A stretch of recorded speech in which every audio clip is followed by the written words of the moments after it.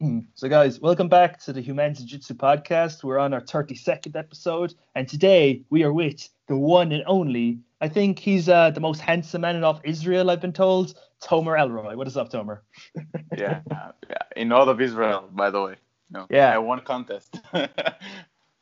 Dude, Yeah, he won a contest. a few contests as well. Oh, How a are you? few contests. Yeah, No complaints, man. Gym's open up again tonight, so I haven't trained in a bit, so I'm happy as that's all hell. awesome. That's awesome. So you can train regularly, like the with people, drilling on each other and stuff, or you're like training We from far away, from a distance. no, we can train just with a small group of people. Like we have Mm, our group of 10. That's the only people we're allowed to train and roll yeah, with. nice. I know And then that the that's coach fine. divided the groups, the training to like small groups, the Yeah, training. Nice. yeah. I know. That can even be better for some people because you have more quality time with the coach because he can Mm, see you better. Sometimes you can get lost in the crowd. yeah, it's pretty good in my opinion. So Tomer, Hmm. do you want to tell everyone where you're from and where you train in case they want to get around with you sometime? Hmm. Yeah, I'm from Israel, born and raised in Israel. I'm living in Tel Aviv, which is the main city in Israel. A lot of people that you can meet Israeli people around the world. They will tell you they live in Tel Aviv, but I'm really in Tel Aviv. Everybody wants to be here. Um, I I train in a different city though. It's like 20 minutes from Tel Aviv. It's called Natania. That's where my gym is. My coach's gym is where I train. It's called MMA Israel, which is a Soul Fighter affiliation gym. My coach and I are the Europe affiliation of the Soul Fighters. And yeah, that's where we train. Mm. Yeah, see, one thing I'm wondering about since gyms have started opening up again, how's your gym sort of handling it? What sort of policies you've implemented with the whole lockdown restrictions being lifted? Mhm. Yeah, so my coach is the official coach of the Israeli national jiu-jitsu team. So he was able to train the team for a while. They gave him a special permission because it was a specific group that could train. So we've been training for a while. I was lucky to train with my family because my whole family are training. My brother and my father, they are training as well, black belt and brown belt. So we had like a small training camp in my parents' place. So we have mattresses and weights and all. So I was kind of getting into shape during the pandemic instead of going out of shape. but but now training is getting back to usual. We train like in small groups, but we can do almost everything. Mm. Just trying to be Ah, careful, trying to check the fever every training and all that.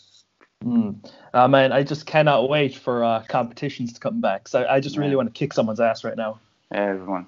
Have you been competing a lot? I compete a lot. I've only been training 3 years, but I compete a lot. So you're a blue belt or a really nasty white belt? Nah, I'm an okay blue belt, so. Okay. That's fair. That's fair. 3 years for blue belt, it's fair. Mm. Yeah, like blue belt is the time that you starting to like getting really hyped on jiu-jitsu or you're disappearing. There's Mm. no gray area in between. See, I've actually made a really good like insurance policy to make sure I don't quit jiu-jitsu. Okay, what is that? See, here's the thing. I own like 20 gis, a shitload of no-gi Shit. stuff. Oh, Like half my wardrobe consists of jiu-jitsu clothes. I go in early to help the kids and the beginners. I do like 2 classes a nice, day, and I made a nice. podcast about jiu-jitsu, so I'd look Yeah, a bit sure. stupid if I quit. Yeah, so you're kind of into it right now. Yeah. Yeah, I yeah. don't know.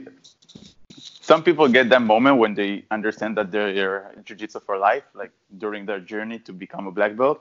But some people get it while they're a blue belt. You find yourself with a podcast and 20 gis, and that's it. You're Uh, jiu-jitsu kind for of life now. stuck. The next Kind of step is a stuck. tattoo. Is a tattoo on your face or something on your arm, like Oh, no, no, that's no. it. I'm never getting tattoos because, like, see, like, I don't know, I'd have to take time off training for it to heal, because like, Yeah, exactly. That's what I tell to everyone when they tell me about tattoos. And no way, I'm not gonna lose like 2 weeks of training just because of a tattoo. nah. My father has the same joke. He's telling the same joke like since I was like 4 years old about tattoos. The reason he's not doing tattoo because let's say he see the woman is doing tattoo on her breast. She's doing like a cute dolphin on the breast, but when she becomes 80, it becomes a whale. Oh my god. No, it's funny. It's funny the first time, but hear it for the past like 20 years, you're not gonna laugh anymore. But no, that's a good joke. Oh man, that's a great joke. Credit to my father. So yeah, so yeah. One thing I'm curious about with each of my guests is how'd you get into martial arts? Did you train anything before jiu-jitsu? Before, yeah, I was training. I'm a karate black belt, and I did a lot of MMA before. I trained Muay Thai in Thailand, and of course, wrestling and jiu-jitsu and all that, and boxing. The reason I got into martial arts is because I was fat. Actually, I was fat and I wanted to lose weight. And I hated to run, so I said, "No, I'm not gonna play soccer. So I'm just gonna punch some people." It was easy at the beginning, but yeah, then the MMA scene. After I got my black belt in karate, the MMA scene in Israel became a bit more popular, and I wanted to learn that thing called BJJ.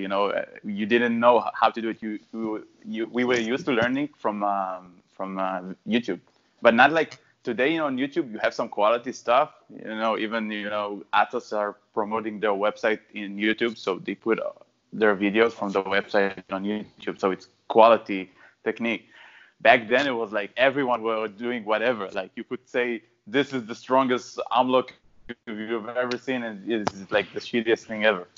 But we found a Brazilian Jiu-Jitsu black belt guy in Israel, and we started training with him. And then I met my coach, and I started like my coach today. I met him, and then I started training with him, and everything is changes. So what would you say is the thing you struggled with most in your early days of training? Not tapping. No, but I would have a bad habit of getting into submissions. Like I was having this kind of mindset of I'm gonna, if somebody gonna try to submit me, I'm just gonna try to find out, like trying to find a way to escape even if I'm gonna get hurt, which is the worst mindset for our beginners. You should learn to tap and find a way to escape the next time, not trying to find a way during the submission. I remember like after I did my first competition, I remembered I was really good on top, like really good. I was okay on top, but I felt good on top. But if somebody would have like swept me or I just find myself on the bottom, I didn't know what to do. I remember like I had this like moment in the competition where I told myself like, oh shit, I really don't know what to do from here. Like I'm on my back and I'm like, what do I do now? And start working on my guard. What was your first sort of competition experience like? Because I know you had a sort of aversion to competing at the beginning, if that's correct.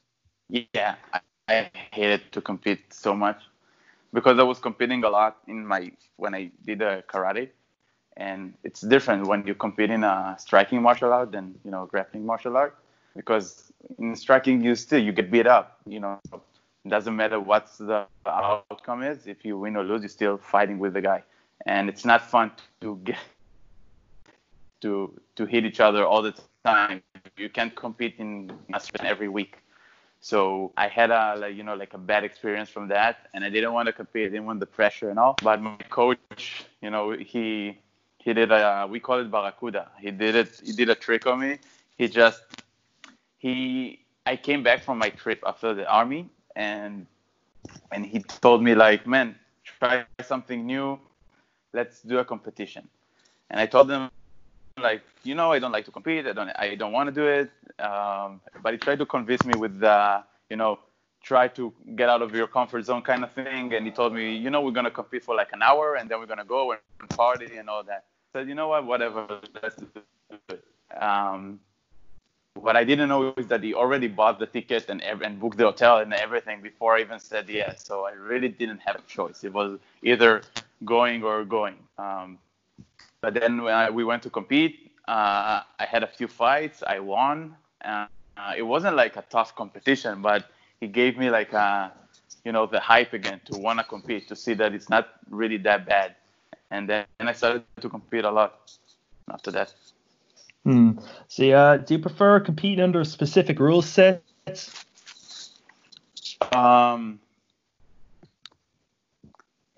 It's a tough question because we compete usually on the IBJJF, so I'm used to competing in the IBJJF, like on their rule set without reaping and the time limit and all that. But I think the best rule set are the UAE ones, where the fight is 6 minutes, and now they even changed it a bit. So I don't like all the specific rules, but they changed that the advantages are different. You get a point instead of an advantage, which can change the whole fight dynamic. In my opinion, one of the problems in IBJJF is that it's really easy to stall the fight because the fight is so long. When you fight for 10 minutes, you can't go berserk from the first second till the end. Nobody has that kind of. It's really common to see black belts waiting for the 7-minute mark to start getting the points that they want, which can lead to boring fight and can lead to like a boring sport. Yeah. No, that makes sense to me, especially like you see that's like way more in the gi. Like you see like someone just like grabbing the grip and just like hugging them pretty much for like the whole fight. But when the fight is like 6 minutes, it's really good. You see a lot of like there will always be someone that will play strategy. There will always be that guy that will play strategy, but you can see it less because you get more penalties, or the guy have more cardio to explode, so it's hard to hold him down. Yeah. No, that makes sense. See, what would you say is your favorite submission, just in general? Knee bar. Now is knee bar. Now is a knee bar. Before that was, I think, armbar. Like the good old armbar. But now I think it's a knee bar because I will start getting that in competition, and like I start liking it in training even more, and start finding new ways to set it up and all. The thing about submission, I think that there are some submissions that are really cool, but you don't feel good doing them, and there's some submissions that you're automatically doing and you feel good with them. And I didn't like knee bar at first, but I was doing a lot of knee bars during training, and I think knee bar is the most. I think I did the most knee bars in all of my submission in competition. So I told myself, okay, you're pretty good at it. I think you should start doing it. And what sort of entries do you like using, like just for as an example? So knee bars? Yeah. The thing is, now I'm working on getting it from every place. But like the setups that I like to do is either from Spider Guard. I posted a video on Instagram about it. It's kind of like the Braulio Estima one that he did, where you bait the guy to pass and then you explode up to get the knee. And the one from De La Riva on top. There's a really sneaky way to do it when the guy puts the De La Riva on your leg and you just pull the De La Riva inside and get like a straight knee bar. I'll upload a video about that as well. It's really like it gets people by surprise. Yeah, good man. So, what was your first seminar in jiu-jitsu, and do you remember what was taught at it? Yeah, I was teaching. I think it was in Cyprus. I did a half guard mastery seminar. I was playing a lot of half guard, and half guard is good. I'm not saying it's not good, but you need to adapt your size and your style of game to your jiu-jitsu. And half guard is a basic, and everybody have to have a good half guard. But I was relying on my half guard, which was not good, because you don't want to let your guy get so close to your face, you know. And in the smaller guys are not passing from the knees; they're passing with their feet, so it's hard to catch them. But I did a lot of like half guard and deep half guard and all that, which was like a Lucas Leche style. See, I meant like a first seminar you attended, not one you taught. I thought the one that I did. Sorry, the one that I attended. I think it was in Israel. I think, and he did like a grappling seminar, and he like choked everyone with a guillotine and darts and all that. He was killing everybody. Like, he was really aggressive during sparring, but he did a really good, like, you know, it was like, I think it was, almost 15 years ago. So you really didn't know what to expect. Whoosh, goddamn. See, while you were coming up through the belts, did you ever learn anything from a seminar that you just integrated so well into your game it's become like a mainstay? From a seminar? Yeah.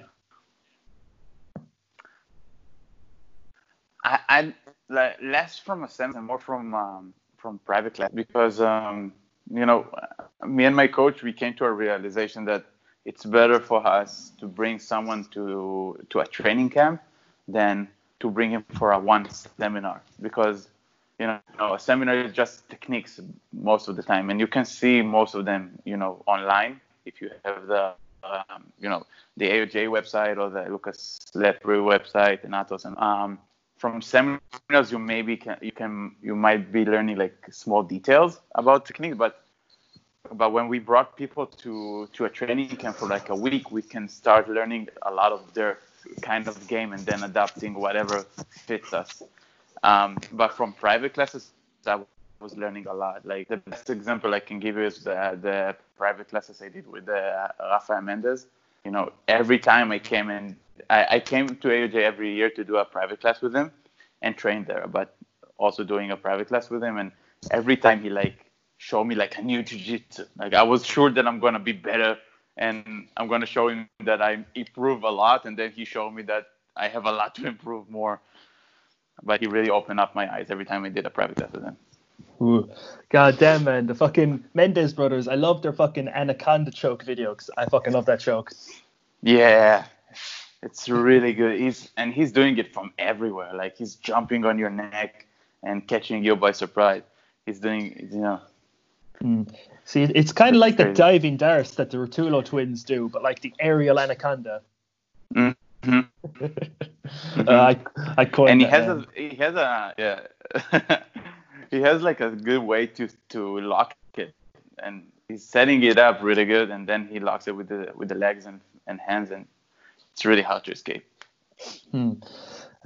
So like we've gone to this segment. It's just a bunch of questions for coaches. So what would you say is the first technique or concept you try to instill in your beginners class? Like, say day one, what's the first thing you teach them? Like, he came for the first class ever. First class. I think you really need to sell him the Brazilian Jiu-Jitsu, because he's not gonna learn a lot in his first class, because it's a huge new language to learn, and some people can even be, you know, overwhelmed just from the warm up.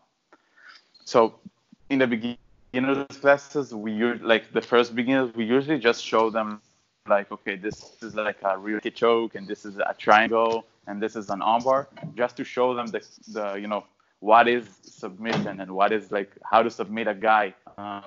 Because I think something that really catches the eyes of beginners is the ability to submit someone. I don't think there's any other sport, especially like a martial arts sport, where the opponent can, you know, forfeit, like submit like telling you won because I couldn't do anything. Kind of checkmate, you know. Imagine if there was a jiu-jitsu equivalent of like check, like, because in chess, if you have one more move that'll just attack the king, and you're like, oh, check, oh, checkmate. It's weird. Mm-hmm. If Just there's one move like that. How about a backhand tap? Like a checkmate of jiu-jitsu. Yeah. It's just falling asleep. Oh, yeah. Or getting your arm broken. Yeah, over getting your arm broken. Like, Oh. I didn't tap, but I lost, Oh, dude, that reminds me of something. See, okay, since an arm bar is called an arm bar, right? But a knee bar is called a knee bar. Mm-hmm. Why isn't an arm bar called an elbow bar and a knee bar called a leg bar? That doesn't make any sense. That's getting too technical, Well, like, nobody gave too much thought about that when they came up with Kimura is on a guy's name, so it's not really like a shoulder. Like, I think some people call it like a shoulder twist or shoulder lock. I never understand why they call Americana key lock and Americana. I never understood that. It's weird. Yeah. I know why Mojivaka is a wrist lock. Mojivaka is like the hand of a cow. Really? Yeah. Yeah, the more you know. Oh, that's cool. So, when would you suggest a student of yours to compete, and how would you help them prepare for it? So if it's my coach's decision, then the moment he stepped on the mat, he's gonna compete. And my coach is really competitive coach, so he really pushes all of the students to compete. But in my opinion, like, it depends on the person, on the personality of the guy. If he's a competitor, like a competitive person, then he can compete since white belt. But if he's not, then I would suggest him to compete like since blue belt. Since it's like the moment he starts, understanding a bit of the game, and he should try to compete, because they should look at the competition as something that it's, an addition to the training, not something stressful and, huge deal that it's going to change your jiu-jitsu forever. You should look at, especially at the beginning, especially if you're not a full-time competitor or, just a beginner, then look at a competition as an extension of an open mat. You're going to train with a few different people, especially the blue belt. You have a lot of fights every competition. So it's like an additional workout. And then you're going to see if you like it or not. If you like the feeling of the competition, then you can start competing more and then advance to like a more high, like a better competitor mindset. And if you don't like it, then you just did the competition. And like I say to everyone, the people that are trying to compete are already better than 90% of the people that didn't want to compete and didn't step out of the comfort zone. Yeah, man, that's a great way to put it, in my opinion. And see, do you guys have any specific requirements for blue belts, just as an example? I think it's around like a few years, not a few years, but like at least a year and a half, 2 years, depends on the advancement of the guy. That's it. Like we don't have a specific he needs to know like 1, 2, 3, and 4. But every coach has a different approach to that. Some people like the requirement, like he needs to know a few types of opening the guard and a few types of submission and stuff like that. My coach is just like to evaluate the progression of the guy, because everybody learns in a different pace. No, I get you. See, okay. What would you say is the most important value you've instilled in your gym environment? Wow, that's a great question. Like the value that as a team, because we have like the team and we have the overall thing. I'm trying to find like the common, the thing that both have. But I think it's like, I don't know if it's considered a value, but it's like the Brazilian Jiu-Jitsu lifestyle. Like we have this quote that we always say, we rise by lifting others. So I think that's the value that we have the most. We're trying to help each other, as a team. We're trying to help each other all the time, in training, outside of training, during competition, and as a group, as a gym as a whole, you can see a lot of the competitors helping the beginners or helping the more adults or masters or the guys that are coming just for fun, help them improve. And it's kind of like you give what you get and you get what you give. All right, so we got a few questions off the Instagram. If you're up for this, it's a pretty. I'll just pull it up. Okay. I need to prepare myself. I just have to flip to the right page because I have all this written down in a notebook. Okay. How did you manage time with your college degree while training to be high level? It's a hard question, but it was hard. It wasn't easy, but it's a lot of about preparation and dedication. And it's not a cliche. I'm not saying put your mind into it and do it. It was just me preparing everything in advance. So during the exams, I needed to lose weight for a competition. I need to be on it. So I was preparing my food in advance. Like I do now, I have a meal prep. I'm working with a company that's giving me a meal prep for my week of training. And it really helps my diet because I'm not thinking of, when I need to cook or what I should cook or what I should eat. I'm just eating what is already prepared for me. And that's what I did in training. I was bringing the food to the exams or to the classes and trying to avoid, eating snacks and chocolate and stuff. It's not easy because the temptation is there, but, you do it. And I was training. I was just, I was either studying in the morning and then I go train at night or the opposite. I was training in the morning, study afternoon, and then maybe do another weightlifting session at night. So it's just about the scheduling. That's the recommendation for people that I do learn. See, we got another one from the Reddit. See, how long and how many times do instructors drill and train one technique before getting it filmed for a YouTube video or an instructional or something? Their words. Or something to add on. or something. What is something? It depends. If it's a technique that I like to do, like that it's one of my favorites, then I'm not really preparing it because I do it. I'm gonna do it because I like it.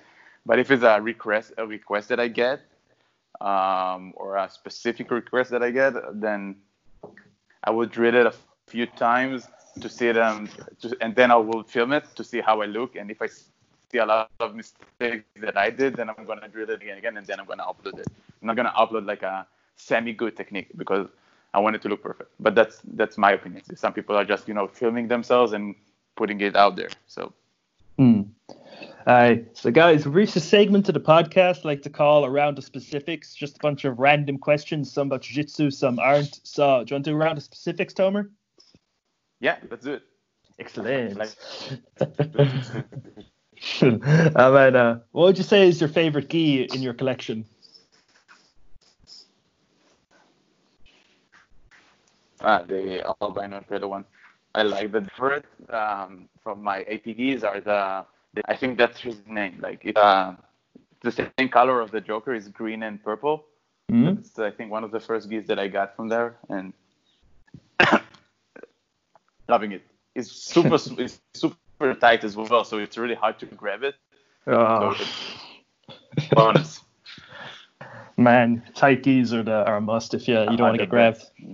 Yeah. I just want to make it annoying for people to play Spider Guard on me. Exactly. I'm not giving anything, and it's really like a paper, like a sandglass. So if I rub it on your face, you're gonna get caught. So. Who'd you say is the most famous person you rolled with? GSP, like George St. Pierre, but it was like by chance from heaven. I don't know how it happens, but he came to Israel. He visited Israel once, and I don't know how the gods are aligned that he will come to train with us. And he came to a training. We did like a sort of like a semi-private seminar with him, and then he wanted to roll a bit, and we rolled with him. And he's an amazing person. But the second to that is Rafael Mendes.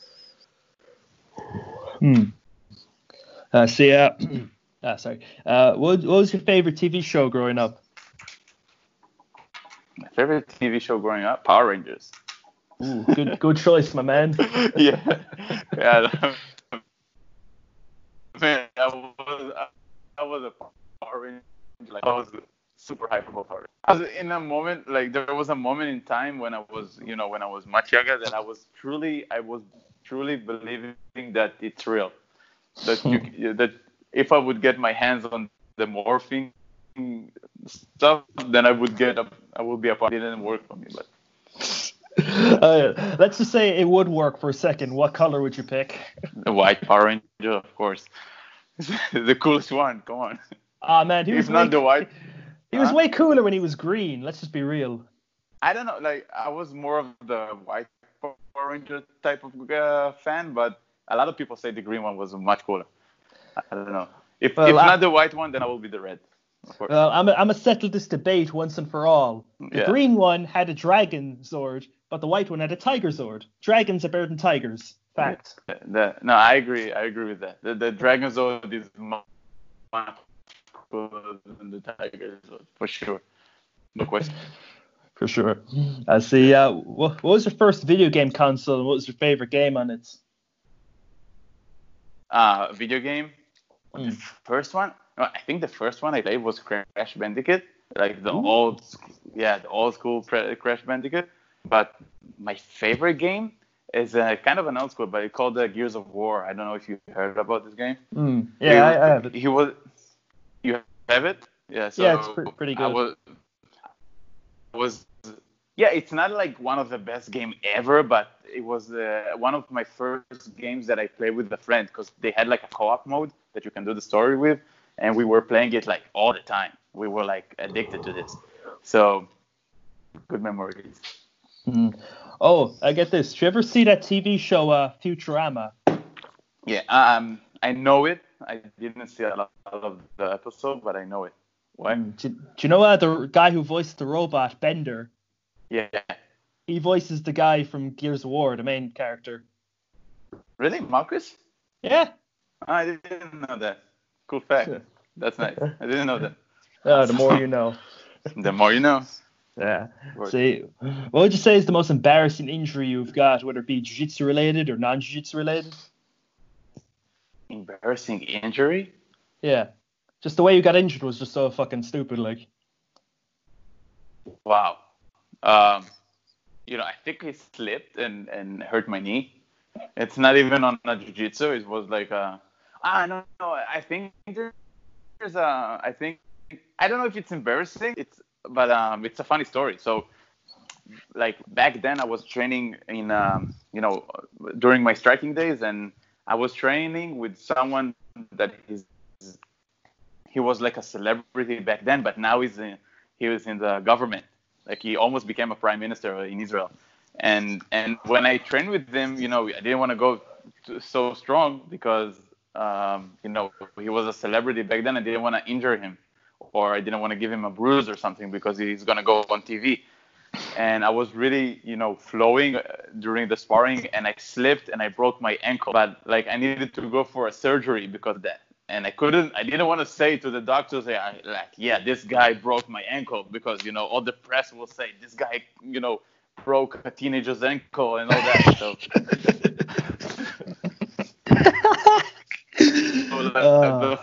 the first thing they wrote on my cast was sorry, and the guy's name, sorry, and then the guy's name under it. That was the first thing that I had on my cast.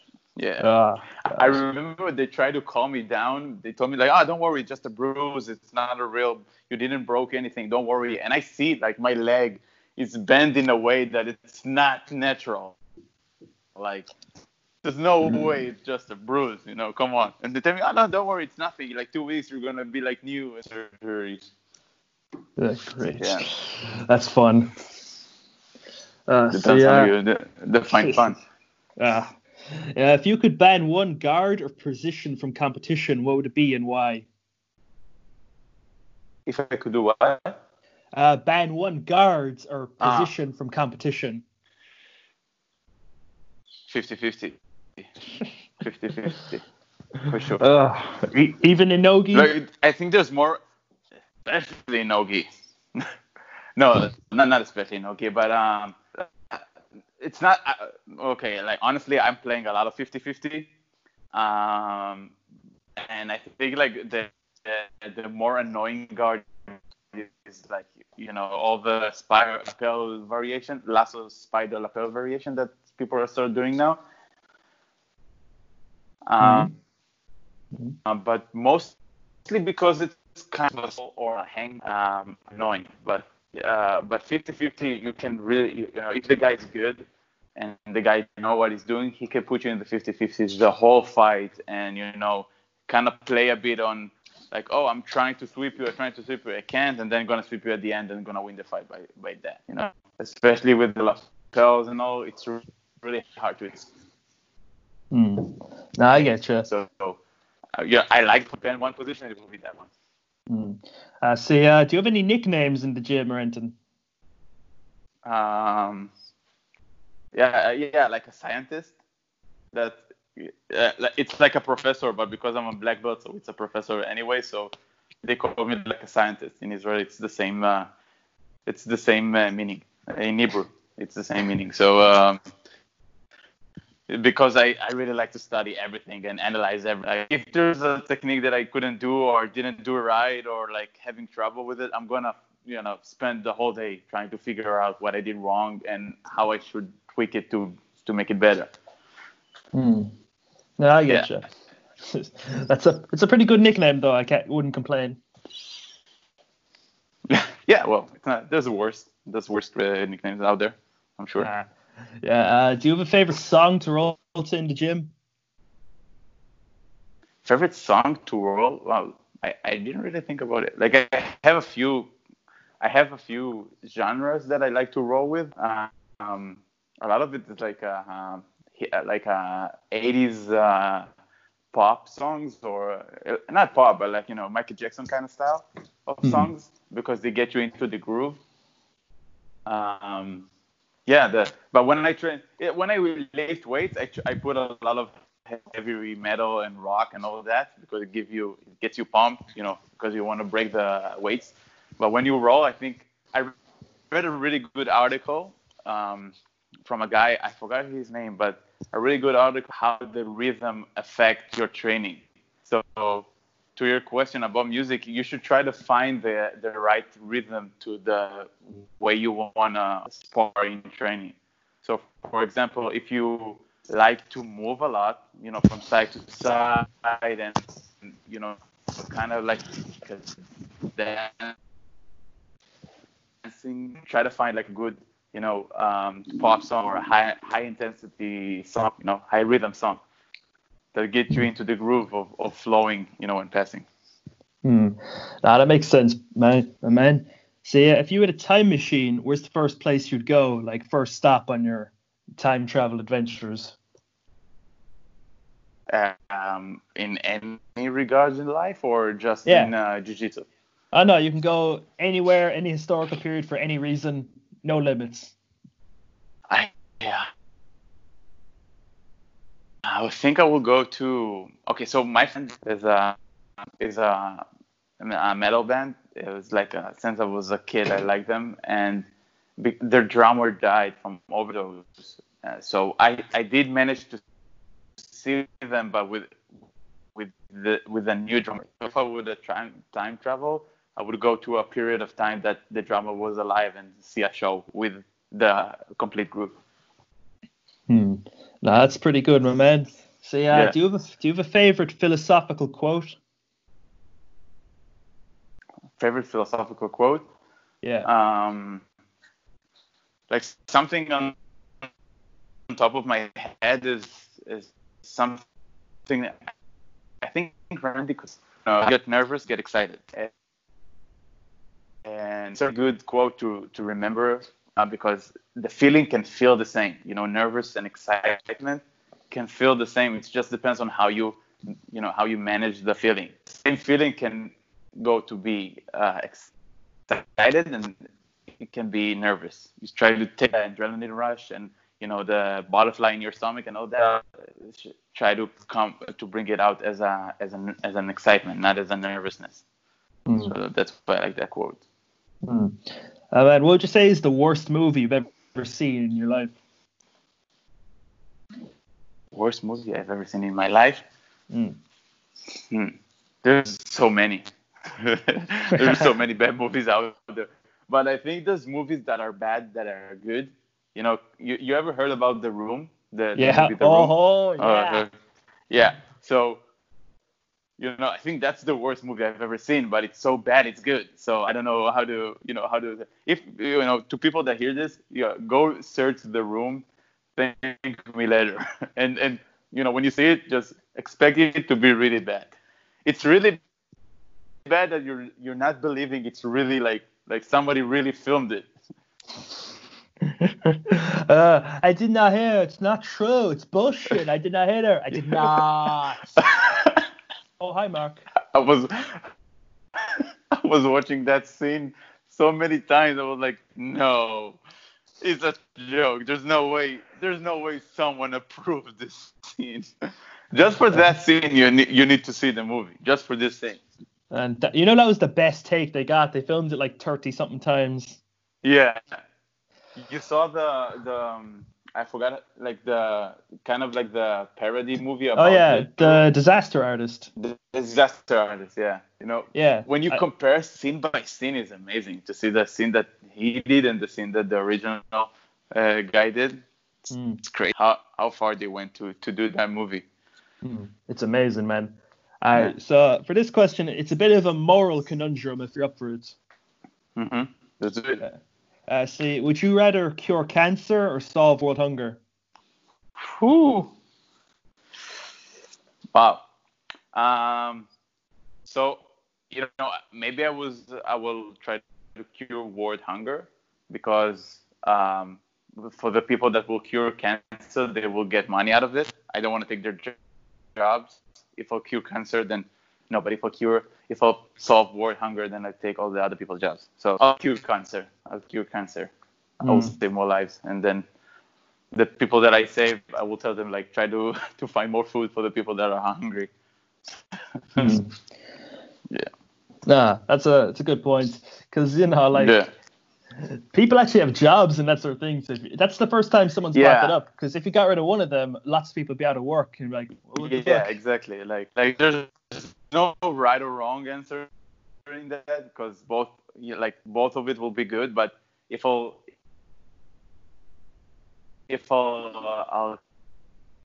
solve war, then a lot of people that will lose their jobs. If I'll cancer, then I will save more lives. People might have, find more jobs and help solve world hunger. So maybe that's better. I've seen a lot of paradox videos in the last couple of days. There's a lot of famous paradox that cannot really be solved. So my mind is working about solving paradox right now. No, maybe there is no right answer. Who knows? Yeah. See, in your opinion, could you pull off a handlebar mustache? No way. No way. I was trying to do a mustache. I had a phase on it and didn't work for me. Actually, I've because in the army I couldn't grow a beard. I had to shave, and I look like a 12 years old when I'm not having a beard, or if I'm shaving, I look like a 12 years old. So I didn't shave from my army days. Like the moment I finished my army, I stopped shaving. Like I was just trimming. So no, I'm not gonna grow a mustache. I'm gonna keep my beard. I like it that way. If you became president of Earth, what's the first sort of law you'd enact? What's the first thing you do?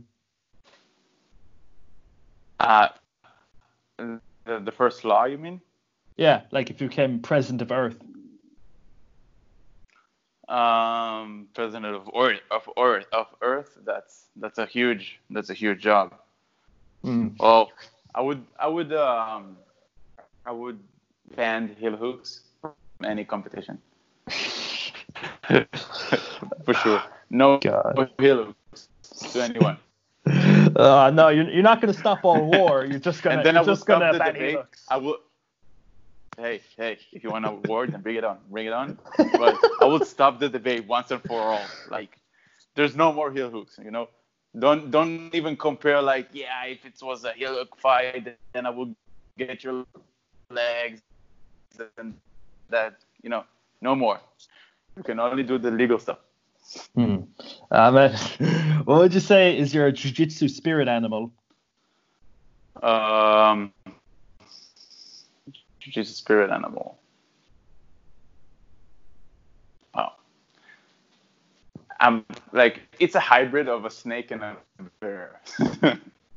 A snake and a That's what? a chimera. Oh, And a bear. A chimera, like a really fat snake. That's my spirit animal. Man, it's like that fucking episode of South Park with that thing, Man Bear Pig. Man Bear Pig, yeah. Man, South Park is such a good show. Oh, dude, I love it. It's so good. So we've reached the last question. Ooh, are you ready for the last question? Oh, yeah. The last question. Let's do it. Man, what would you say? What would you say is the most important lesson you've learned in all your years of training jiu-jitsu? The most important lesson that I learned in my jiu-jitsu journey. Yeah. Be careful from white belts. No, I'm joking. In jiu-jitsu, I think it was when I got my black belt, and I started. You realize that people are look at you differently. It's kind of a cliche, but what I mean by that is you represent the sport the moment you get your black belt. Because people are looking at you as like the ultimate degree that they want to be when they get the black belt. So